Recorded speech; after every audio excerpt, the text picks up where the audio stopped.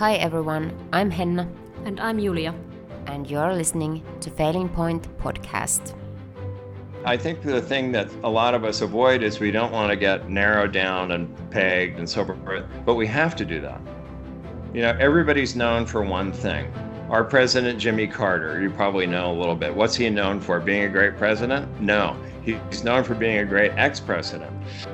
Everybody's known for one thing. And then there are other things, but everybody's known for one thing. What do you want that to be? And then you be that person. It's not a title, it's a person. You're that person. I'm a writer, I'm a this, I'm a that. And you feel, and when you say it, it gives you energy because you've made a decision, you've made a commitment. That's what you do.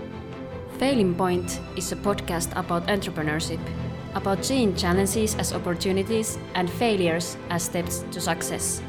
With a lineup of inspiring entrepreneurs sharing their hardships of their journeys and the lessons they've learned, we are ready to challenge the status quo of Finnish business culture. We all have a story to tell. Now it's time for Brave Talk. Welcome to another episode of Failing Point.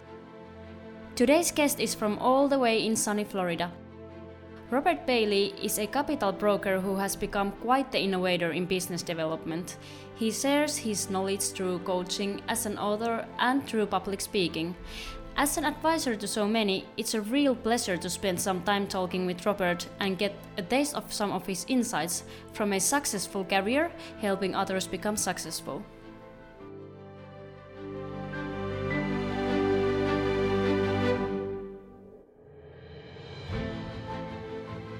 So, hello, Robert. Good morning, or good evening, sorry. Yeah, and welcome to Failing Point podcast. Thank you. We are thrilled to have you. Great to be here. Yeah, how are you today? Very well, very well. I'm exercised and ready to talk. Okay, that's nice. So, Robert, you are living in Florida, right? Yes, ma'am.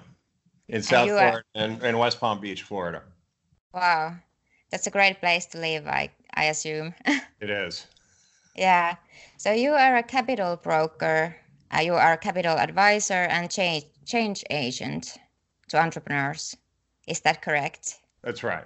That's and right. I have a new relationship with an investment bank, which solidifies, but we also reach out to hedge funds, private equity investors, family offices, and so forth for clients that we work with. I do a great deal of the writing, surveys, research that goes into the business plan. And because I do the writing, it's changed the way that I write a business plan, so that because I write fiction, I've got a screenplay and a couple of fictional stories, short stories, and novel series I'm working on. It's interesting how it affects how I write a business plan. And so just the other day, I took a very kind of complicated business that a client has and asked him a lot of questions and came back with 4 or 5 paragraphs, and I submitted it to him, and he called me and he said, "This is what we do?" And I said, "Yeah, that's what you do." And he said, wow. Yeah. I said, "Yeah, that's what you want. You don't want to be giving somebody a boring statement about what you do. You want to be emphasizing that you're unique and why, and that you provide services that no one else provides. And you don't want to do it you don't want to say that. You want to say what you do. Mm-hmm. You know, people say, "Oh, I'm a doctor, I'm a lawyer." Well, what do you do? Well, I save the world.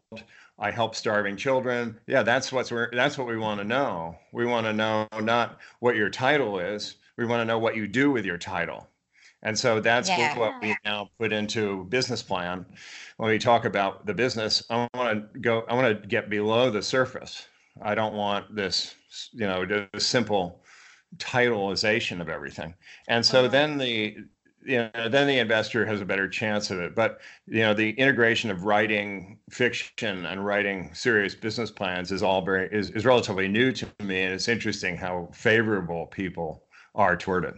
Wow. I have to ask one question. Are entrepreneurs poor writers? Is that so? Or why is it that we can't write a proper business plan? The writing is, the ability to write clearly is the ability to think clearly, demonstrate it. And there's a great quote on that, which I can't recall, but that's my experience, that if I can't write something clearly, then I haven't thought about it. You know, there is one that comes to mind that I think it was Louis B. Mayer, when he was making films. He said, if you can't express it on the back of a matchbook, you don't understand what you're doing. And I think there's some truth to that. You know, when we're writing a headline or a description about what we do, the objective is to say it in 7 words or less. That's a challenge, but it can be done. And when you can do it, people respond to that. They say, wow, that's really powerful. You know, so it's a challenge to get it there, but in the process of getting there, and you can't always get there, but that's your goal, to say it simply. And then it's impressive. When you use too many words, you're a politician. Exactly. Yes. I've always loved rights, and I do like, I'm always, if I'm getting into some business or helping someone to write the business plan, I'm always like, yeah, I can do it. But then sometimes I feel like when I go back and read it, I'm like, oh, this is boring. But this business isn't really boring. So how can I get it more like interesting? I think if you interview somebody, I was just talking to somebody else about this, the same point, that when you interview someone, and it can take days, you know, a lot of people say, oh, just interview me for 1 hour and you'll know. No, I won't, because you need to think about it. It could take a couple of days. It can take a couple of weeks. But what I think we're looking for is that gem, that thing that they don't really think about. And if we can do that with every business plan, our odds of getting the client, the funding, is much higher. And importantly, it's, you know, no business, I say this 3 times a day, no problem was ever fixed with money. Ever. And people get mad at me and they walk out. You need the solution behind the money. The money can help you get to this, make the solution work, but the money's not the solution. And I can tell you more businesses than not think that money is their problem. It's not. It's never. There's another problem. If you keep finding money to fill in the hole that is the deficit, you're just going to get into deficit again. Later, you haven't solved the problem. And likewise, you know, with any business, if you haven't separated them from the pack, made them different, given them something that really is a true competitive advantage, that has all of the benefits of the personality, the talent, the skills, the knowledge behind it, then you haven't done anything different from what everybody else is doing. Why would you put money into that unless it's superior? So that's the challenge of a business plan. But most people take a business plan format and they fill it in.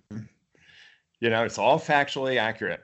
But because it's something that you must do. It's awful. And it doesn't really tell a story. And it gives me no hope. And I don't, and honestly, I don't believe it. You know, the numbers could all be great, but they're all projections. But I don't know what they do. Right? It's crazy. Yeah. So I don't do that. I do the other thing. I like to write it so that people feel like, you know, when men, particularly at a table, they go like this. When they read it, and then they go like this. That's the time that you've got them engaged. Yeah. And the engagement is vital now. We were talking before the show about why engagement is so important now, and that the internet has become a place that disengages people because you're a click away from getting rid of the person that's annoying you. And if that happens when you're reaching out to make a business pitch, you're in trouble. You need to engage people. You need to, and too many businesses still are telling people what they do, but they're not asking you what you need, and they're not giving you something that's fun, interesting, stimulating, useful, and too many businesses are trying to make money and not trying to help. And we talked with it. We have a real estate broker that we're working with now.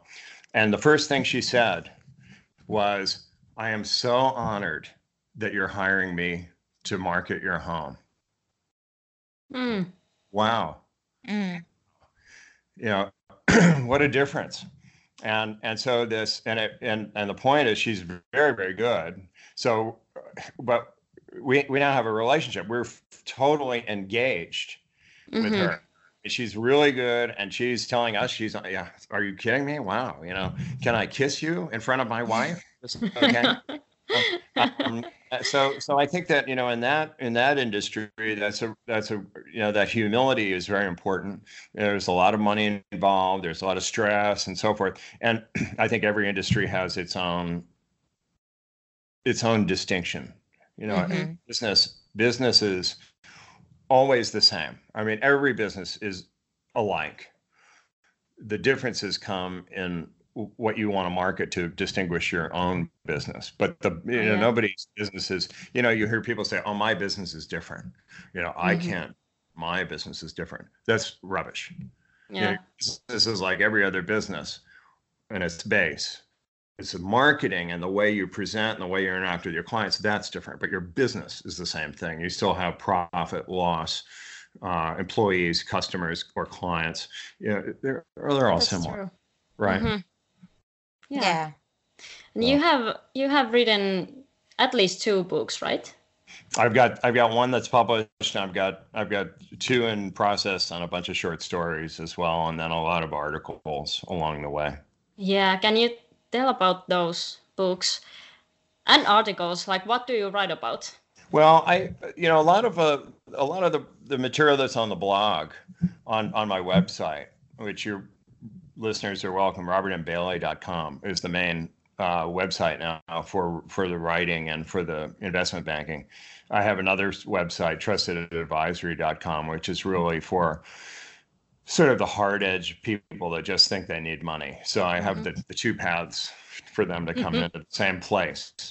But the writing, what I tend to do in the nonfiction writing is talk about things that are things that we need to really be thinking about. And sometimes it's political, and sometimes it's about finance. There's a lot of rubbish in finance. Um, I don't have a lot of respect for most banks, and I will tell them that, not to be disrespectful. But if we have to work with them, I will say, I really need you to give my client personalized attention. I don't want to become part of your machine. Yeah. I'm very happy to give you this business if you earn it, but I don't want to become part of your machine. And usually that ends up getting us to a higher level in the bank. I have a true story I can tell you about why I don't like banks, and I think that they tend to be very stupid. They tend to not listen to their customers. They tend to not think. They tend to hire people who are badly trained, and they do have terrible training programs. But I called once for a client, and we were looking for a lot of money potentially, and I reached out to one bank. I won't tell you who it was. I'm tempted to, but I won't. And I reached out to the bank, and I called, and I said, could you please connect me to your commercial loan department? I said, I'm looking, potentially for a global lender, commercial loan, corporate funding. And she said, oh yeah, hold on just a minute. And then the person that picked up the phone said, car loans. And I thought, you are too stupid. You have just blown whatever opportunity I wanted to present you. I'll never come back to you again. Yeah. And no business can afford that. I guess the banks can afford that kind of a slip, but no business can afford to do that kind of thing more than a couple of times, Yeah. because your reputation suffers. Mhm. And we can learn from these things. As I get older, I realize, that I learned from friends and colleagues that, let's not get angry about what happened. Let's learn from it and not do it. Because we all do make mistakes. Yeah, of You know, course. like we you know, as we say in the church, you know, everyone has sin. You know, there's no one who is sinless. So let's not criticize everybody else. Let's try to make ourselves better. And then we're happier people overall and so forth. Well, the same applies in business. You know, don't judge everybody and don't, you know, get mad all the time. Fix your own business. Say, well, God, do I do that? You know, and I think that's a good thing to do. So in the writing, what I try to do is point some of these things out. And what's fun about a blog, and I suspect you both know this too. When you get feedback, you get into a conversation. And so what we're looking at now from a copywriting point of view with my writing colleagues is getting right into that engagement. One of the things that's nice about that engagement is somebody makes a comment, or if we send out, I'll give you I'm going to share a secret that is very interesting. You're welcome to try it. Your listeners could try this. It's really brilliant. It's very simple. You put up a text in social media and you say, I'm going to be doing a webinar. It's free. If you're interested, just send me a text or message me and say, Rob, I'm interested. Now they do that, and you write back and you say, oh, hey, Hannah, how are you? Hey, how's your husband? How's everything good? Hey, I'm so glad you're excited. Can you tell me the one thing?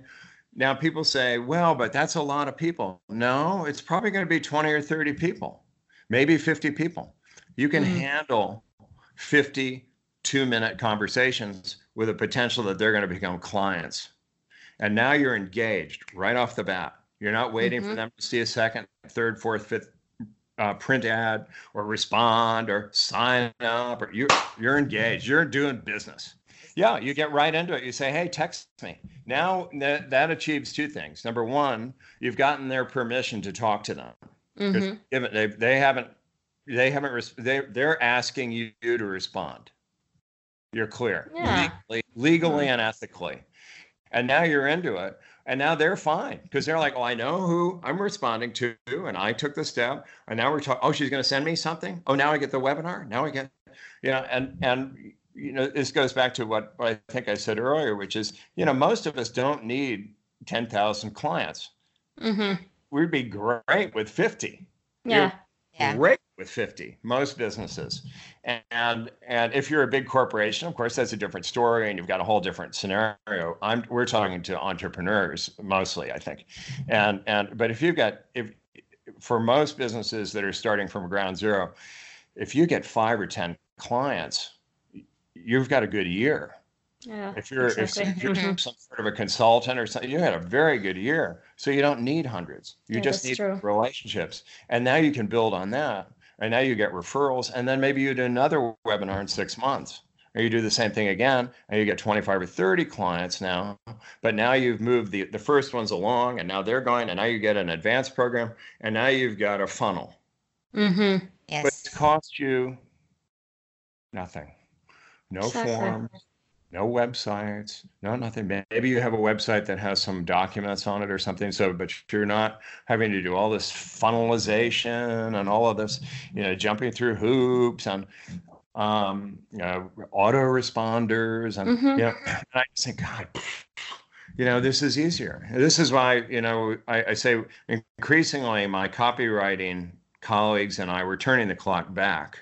How did we used to do this? Let's go back to that. Let's get them on the phone. Let's get them on a text message. Let's look at radio, where they can tune in anytime they want to a radio, and they're hearing an interview, which is much more informative than any little blurb or webinar, because you're really thinking about it. It may take, you know. So that's where we are is testing things that we used to do, and by doing that, we're out of the clutter. You know, everybody's trying to get page 1 on Google, and you know. Yeah. So are we trying to make it like, or do we make it like more complex somehow? Like we should simplify the process of getting customers. Well, you know, I'm involved in real estate too, and I have a group that I really enjoy working with, and they've got a terrific program. It's got 5 or 6 different applications that they recommend. And I'm listening to the new people that are coming into this group, and they're all saying, well, it's my third week, and I've just about gotten through the first step to my apps, and I've just about set up. I'm thinking, God, 3 weeks, you've done no business. All you're doing is getting ready. And that's one of the biggest mistakes that we make. And everybody gets caught up in shiny objects. You're getting ready to get ready. It's like, wow, I had a really bad month. Well, all you're doing is getting ready. Exactly. Instead of reaching out to client prospects and saying, hey, let's talk. Yeah. And this is where I think that we're all subject to this. And I've done it too. I've a lot of time spent writing email series and all this stuff. And I my web page, I was tinkering around over the web page. So we're all guilty of it. We have to get back to reaching out to people. It's also comforting to get ready. Like I'm just getting ready here. I'm not really doing anything yet. You feel it's good. Safe. Yeah. Yeah. Look what I did. Yeah. Exactly. Yeah. But it's not doing business. Yeah, it's not. Yeah. So you've got and if you reach out, even if you reach out and you fail to get a client, you may now have a contact. Mm-hmm. Yeah. Mm-hmm. And oftentimes, particularly with high ticket items, the coaching that I do is a high ticket item. The investment bank is a high ticket item. I mean, high ticket, multiple thousands to millions of dollars, high ticket. Mm-hmm. Yeah. If you can say I say a lot, I say, look, I think we've got a great I love talking to you. I'm really enjoying this. I mean, we really hit it. I tend to have pretty good rapport with people. So I will say, listen, if it doesn't work out, I want you to know that's okay. I'm not going to be upset, but I'd really like to stay in touch with you no matter what. To me, that's a double-edged sword, to my favor. I say, wow. The person says, wow, he's not trying to just get business. He wants to know me. Well, that's right. And that's true. I'm not faking that, because some of the people that I'm talking to may not be good clients, or they may not want to become clients, but they're really good contacts, and I may like them. And the internet has certainly opened up the opportunity to have relationships with people you may never meet, or you may meet them in years, years from now. But that's okay. We adapt. Mm-hmm. That's true. So failing point is all about failures. Failures in business, and we are trying to change the culture here in Finland, because we tend to be ashamed of everything we do here, and especially if we do something wrong, if we fail. And so what do you think of failures in general? Well, I think, there's a saying here, fail forward fast.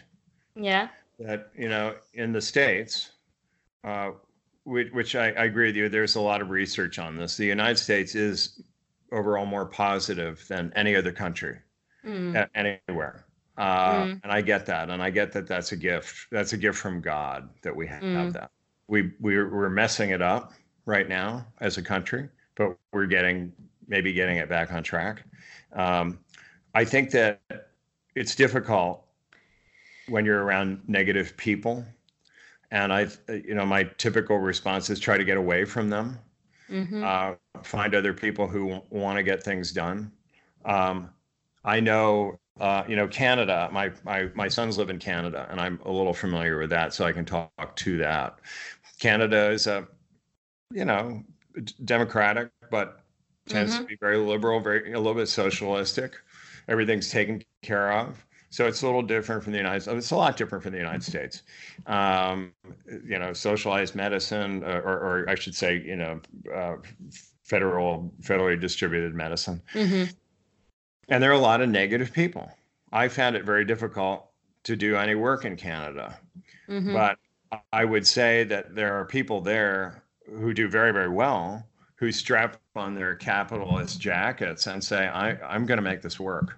Even if I have high taxes, even if I have to edge right up to what the customs are, even if I have to create a headquarters in a different country, which is something a lot of people are doing now. The Chinese, by the way, are sending more. This is public record. I mean, it's not private information. The Chinese are opening up manufacturing throughout Asia now, both to distribute their manufacturing, but also to get around the tariffs. You know, so using different countries now is much more of a chess game than it's ever been. Those are opportunities that you have in Finland. You're close to other countries. You could create a base legally, I believe. I don't know. I'm not a lawyer, not a national, but you know, it depends. To me, it seems like it depends on. The first thing to do is take care of your own mind and your own environment. And you know, I always say read good books. If the news upsets you, don't read the news. Listen to good music. Listen to, you know, try to keep your own mind clear. Yeah. I always encourage people to read the Bible. I mean, the Bible is a much overlooked book by too many people. That's a whole other subject. Interesting. But and then as far as doing business, listen, if you have to leave, you leave. I'm not suggesting that that's the only solution, but if Finland isn't going to be supportive of entrepreneurship, I think you have to think about that. Yeah. And if they're pockets, then you work with those people. I think that there are pockets because Finland has had some huge successes. Yeah, and that's still true. does. So I would not be. I'm not being dark or negative. I'm just saying. Yeah. I think you want to look at the fan of prospects. Yeah. Yeah, but it's a fact that Finland, we have high taxes for corporations, and entrepreneurs don't have much possibilities to invest in their companies, and they don't grow and things like that. So many entrepreneurs are facing the fact that they need to go somewhere else if they want to grow their business, and that's a fact. Yeah. So yeah, that's pretty bad. But yeah, how is United States supporting entrepreneurs? I don't think it does, especially. I think it's more that cultural aspect. We have a new set of, you know, I think there's a trend now. There are a number of very interesting books. There's a very successful hedge fund manager, Ray Dalio. I'd recommend you to both of you, if you haven't read it, and to your listeners to read Ray Dalio's Principles. That's a really strong economic, capital, and entrepreneurial statement, and it's loaded with ideas about values, about management, about decision making, and those are the kind of things that are available in the States. That we know that there are people that are doing things, but there's Ray Dalio. I mentioned him because there's the other side of it. There's sort of there's more than a little bit of a dark side now to entrepreneurship, and you know, and you probably are seeing the reports of the homelessness in Seattle and Los Angeles and San Francisco. Yeah. Well, how is that possible? They're billionaires and everybody's a millionaire. I mean, there are thousands of millionaires in San Francisco now. How is that possible? Well, it's not equal. It's not balanced. You know, and the politicians are catering, and so the discussion in the States now is about the elite, Democrats and Republicans, and everybody else. Yeah. And what, as we record this, what's happening is the elite is now being challenged and called out through what Trump and a few individuals are doing, and we don't know how it's going to turn out. But you know, there's no question that our president is an unusual person with an unusual character, and he's certainly not perfect, but he keeps putting his finger on things that are wrong. Have been wrong. And I guess my point in trying to answer your question is that that's all part of it.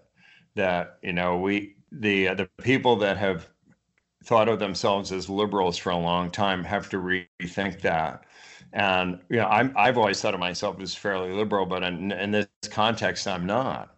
In this context, I really want a strong economy. And what Ray Dalio, back to Ray Dalio, what Ray Dalio is talking about is we've got to find a way to take these people that are making billions and billions of dollars and re-level it. But it's not going to come through a distribution. It's going to come through a rethinking of what they're calling some people call it a post-capitalist society.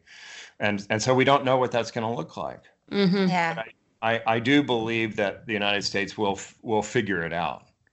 Yeah. Faster than anyone else. And I think we're right in the middle of it. I mean, we should do this again in 6 months and see how we come. You are listening to the Failing Point podcast. Please enjoy this word from our sponsor, My Sauna. My Sauna provides excellent spaces for companies and private persons to arrange a meeting, negotiation, parties, or relaxation. If you're looking for a high-quality space for a specific event for your need in a capital area of Helsinki, go to the website mysauna.fi and explore more.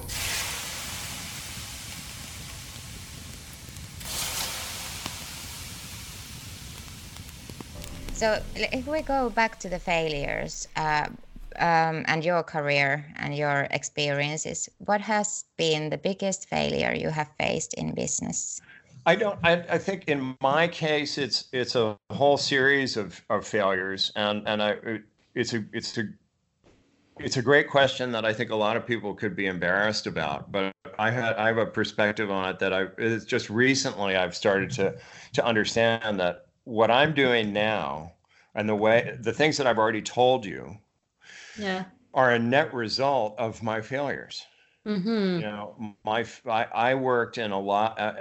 I'm not sure why this happened or how this. I worked at a large advertising agency. I worked in a big real estate firm. I had a program in New York City where I was hosting breakfast meetings and had top people, including Rudy Giuliani and Roy Cohn and all these famous people.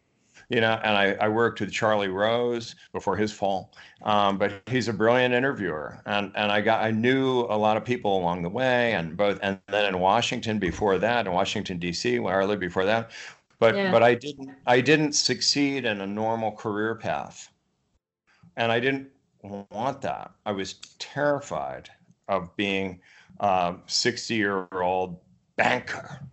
Oh yeah. Lawyer. Yeah. And I had the opportunity, which is another thing about the United States and those of us who are really blessed. I had an opportunity to go into law practice. My family has a law firm. I could all these things, but I didn't want to do that. So I think that the failure question turns around, what is it that you do want to do? And if you want to do something that's bigger than what most people want to do, failure is absolutely inevitable. Yeah. So I would paint the failure as a positive attribute. That if you're not failing, you're probably not doing anything different. You have to do that. And so I think that, yes, you learn from failure, but it's not your objective, to fail. Hey, I've got a great idea that sucks. Let's do that. It's not that. It's that you're going to try and you're going to learn and you're going to improve. And I would say that's how I look at the failures. As far as the one thing that, because I'm trying to answer your question directly, the one failure that took me a long time to get over is, you can tell I have a big mouth. I tend to use it. And that has gotten me in, that has eliminated opportunities for me. If I had one bit of advice, I would tell them two things. One, don't ever use bad language. Four-letter words. Don't ever do it. Don't do it to be cute. Do it to be popular. It's not attractive. Yeah. And it has opportunities. I learned later because people, they go, we can't take the chance that he'll say that to a client. Yeah. Oh yeah. Okay. Or if you've got a big mouth, and you're with a lot of, you're with some spiritual people, evangelical people, and you start talking about sin, let's go party, you say something that's antithetical to that group. It's foolish. It's not cute. It's not clever. So what I'm saying is, our egos get caught up and we think this is going to be so clever. No, don't do that. Just don't do that. It's in the same category of, if you're going to be doing business, and you're a man or a woman, get a good suit. You're going to need it. Get a good tie. You're going to need it. You don't have to like it.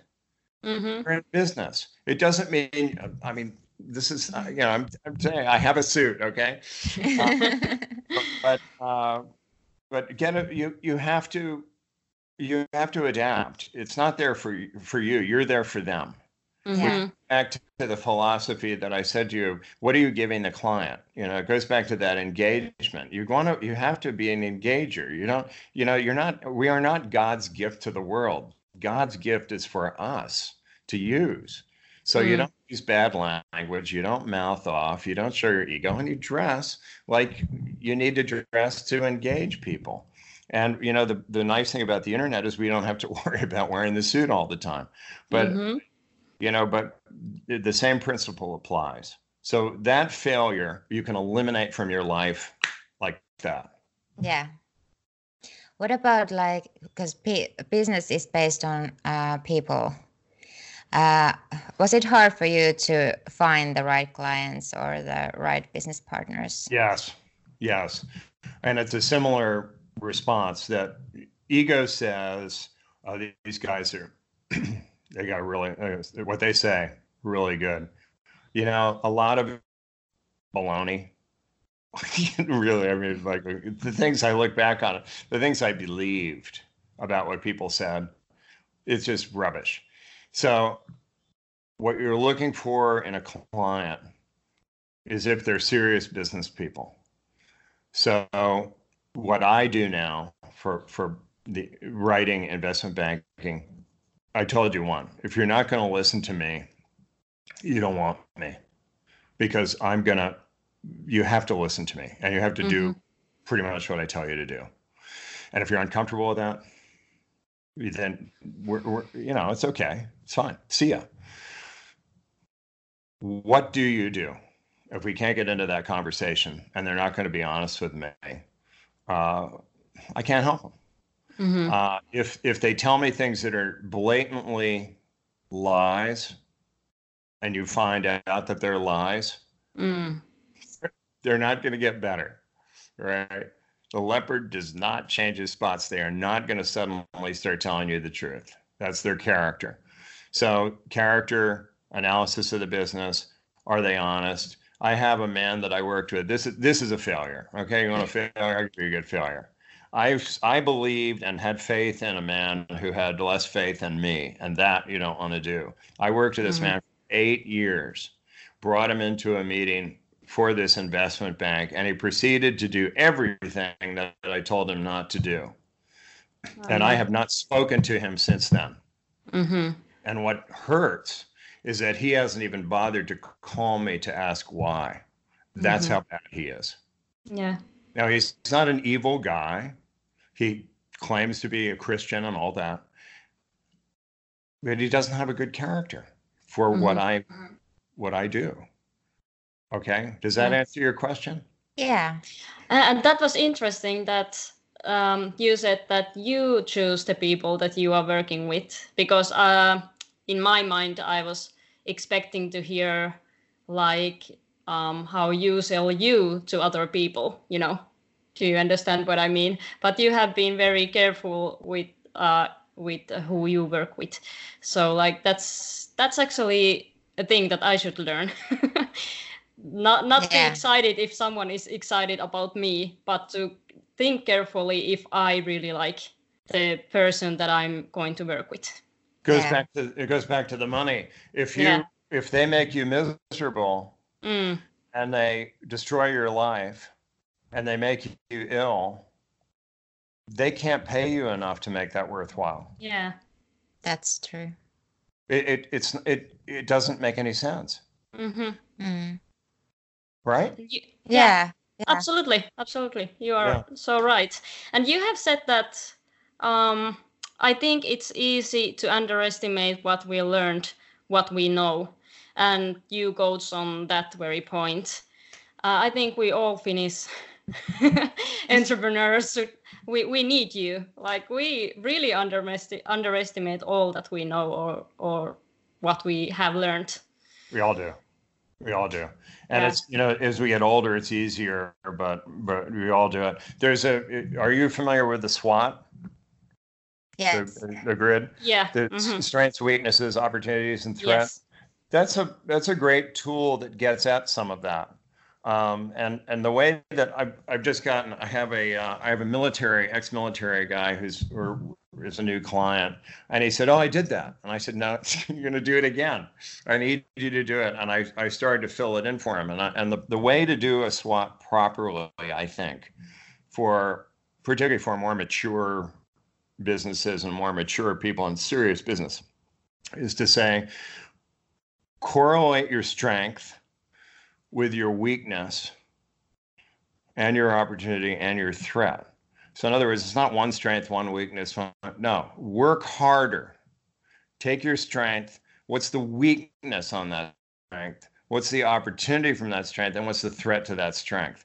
So you drill down. You got to get down through the bedrock. Don't make it easy. Don't try to do it fast. Do it correctly. And that's a tool to get around this self-doubt or unclarity or what have you. And it can take some time. I mean, it would not be unreasonable. In fact, I've done it not with the SWOT, but with some other writing that I looked at from 6 months ago. I looked at it, this is ridiculous. Totally, this is rubbish. This is worthless. What was I thinking? But you go through those exercises and it sort of propels you. You say, but I've learned a lot. What I learned and, what I thought I was doing, and a lot of it was busy work, and a lot of it was the wrong people, and it was the same things we were talking about. But you go through that process, you give yourself some breathing room. And out of that, sharing some of those stories sometimes with clients, the clients say, yeah, I'm not like that. And you go, great. If you can really care the client, and you tell a client, look, we're going to be in a relationship. I have to ask you these questions. They don't hear that from most people. And as an entrepreneur, you're going to be working very closely with most people. And what do we love? And so it's clear it's not just an online business or an executive business. The most, I bet this is true in Finland. I'm going to make a statement. You tell me. The most successful restaurants in your city are the restaurants where the owners and the patrons know each other over time. And they go in, oh, hello, Mr. Svensson. How are you? And how's your wife? And right. And then that's it. It's a relationship. And the most successful businesses have that. They have a relationship. And and then you're into an exchange. We're going to make you a wonderful meal and you will pay us. It's fairly simple, but we overlook that. Oh, I can't be in a relationship. I'm married. No, you idiot. It's a different kind of a relationship. So you're having another relationship. But it's a missing element in too many businesses. So we entrepreneurs, we need to self-evaluate. We need to make analysis on ourselves, what we have done and what kind of people we are, because we are constantly developing. So we are not the same people we were. Yeah. And I think ideally out of that, you get a phrase. I mean, I say now to people, and I say I'm a writer. I write and I have a relationship with an investment bank, and I use them both together. And people say, wow, how does that work? Well, what just happened? We're in a relationship.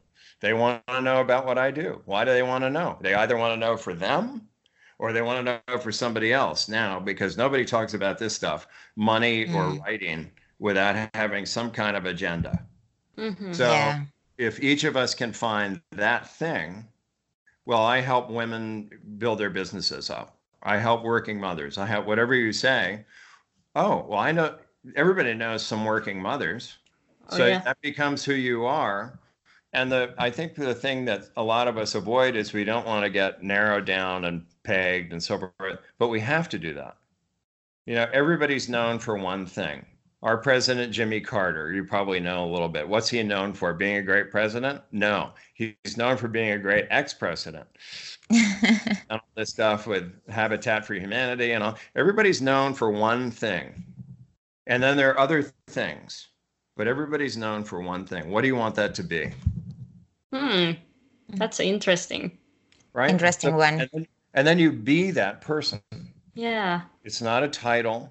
It's a person. You're that person. I'm a writer. I'm a this. I'm a that. And you feel. And when you say it, it gives you energy because you've made a decision. You've made a commitment. That's what you do. And who you are. Wow. So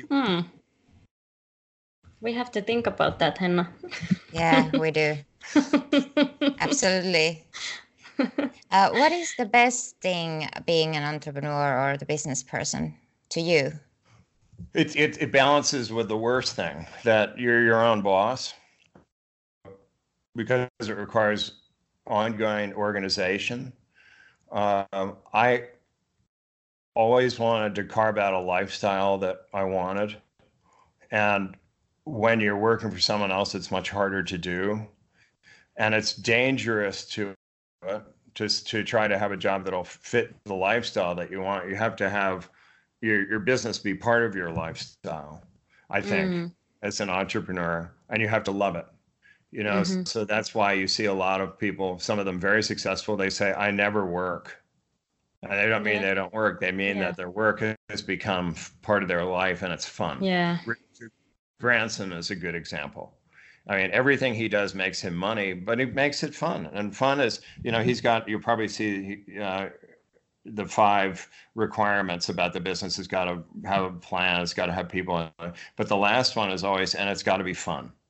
So it's a great metric to have for a business. And being around people that you have a nice relationship with, being in a business that you enjoy, being something that you're good at, that you define, and then you get rid of things or delegate things that you're not good at or you don't like to do wherever you can, that becomes your life. And if somebody says, oh, can I talk to you on Saturday? Yeah. Okay. Yeah. Because it's business and, it's not my whole day, so you feel better about it. When you're working for somebody else, you don't want to work Saturday and Sunday. Exactly. That's true. There was a joke when I worked in New York City that they would say, and I think this is in the advertising business that I heard it first. They used to say, if you don't come in Saturday, don't bother coming in on Sunday. Yeah. In other words, you're not supposed to have a life. You're just you're ridiculous. It's a joke. Yeah. It's true. Hey, is there something that you would like to say to our listeners who may be in a hard spot with their businesses at the moment? Well, without knowing what they are, I think we've given a couple of good ideas about how to approach those things, how to evaluate it. A failure is not the end. A failure could be a new beginning. You don't say that to be trite or smart aleck or anything, but it's true. And be willing to admit that you've taken a wrong step. Or maybe you've got the right step, but you've got the wrong approach. Or maybe you're using 4-letter words and alienating client prospects. Or, you have to do that self-analysis. What's the problem? And one of the best solutions is to getting out of a spot is to, I actually did this recently. It's very interesting. Find 50 friends, 20 if you don't have 50, and ask them what they think your strengths are. Just tell me what you think my strengths are. Would you just do me this favor?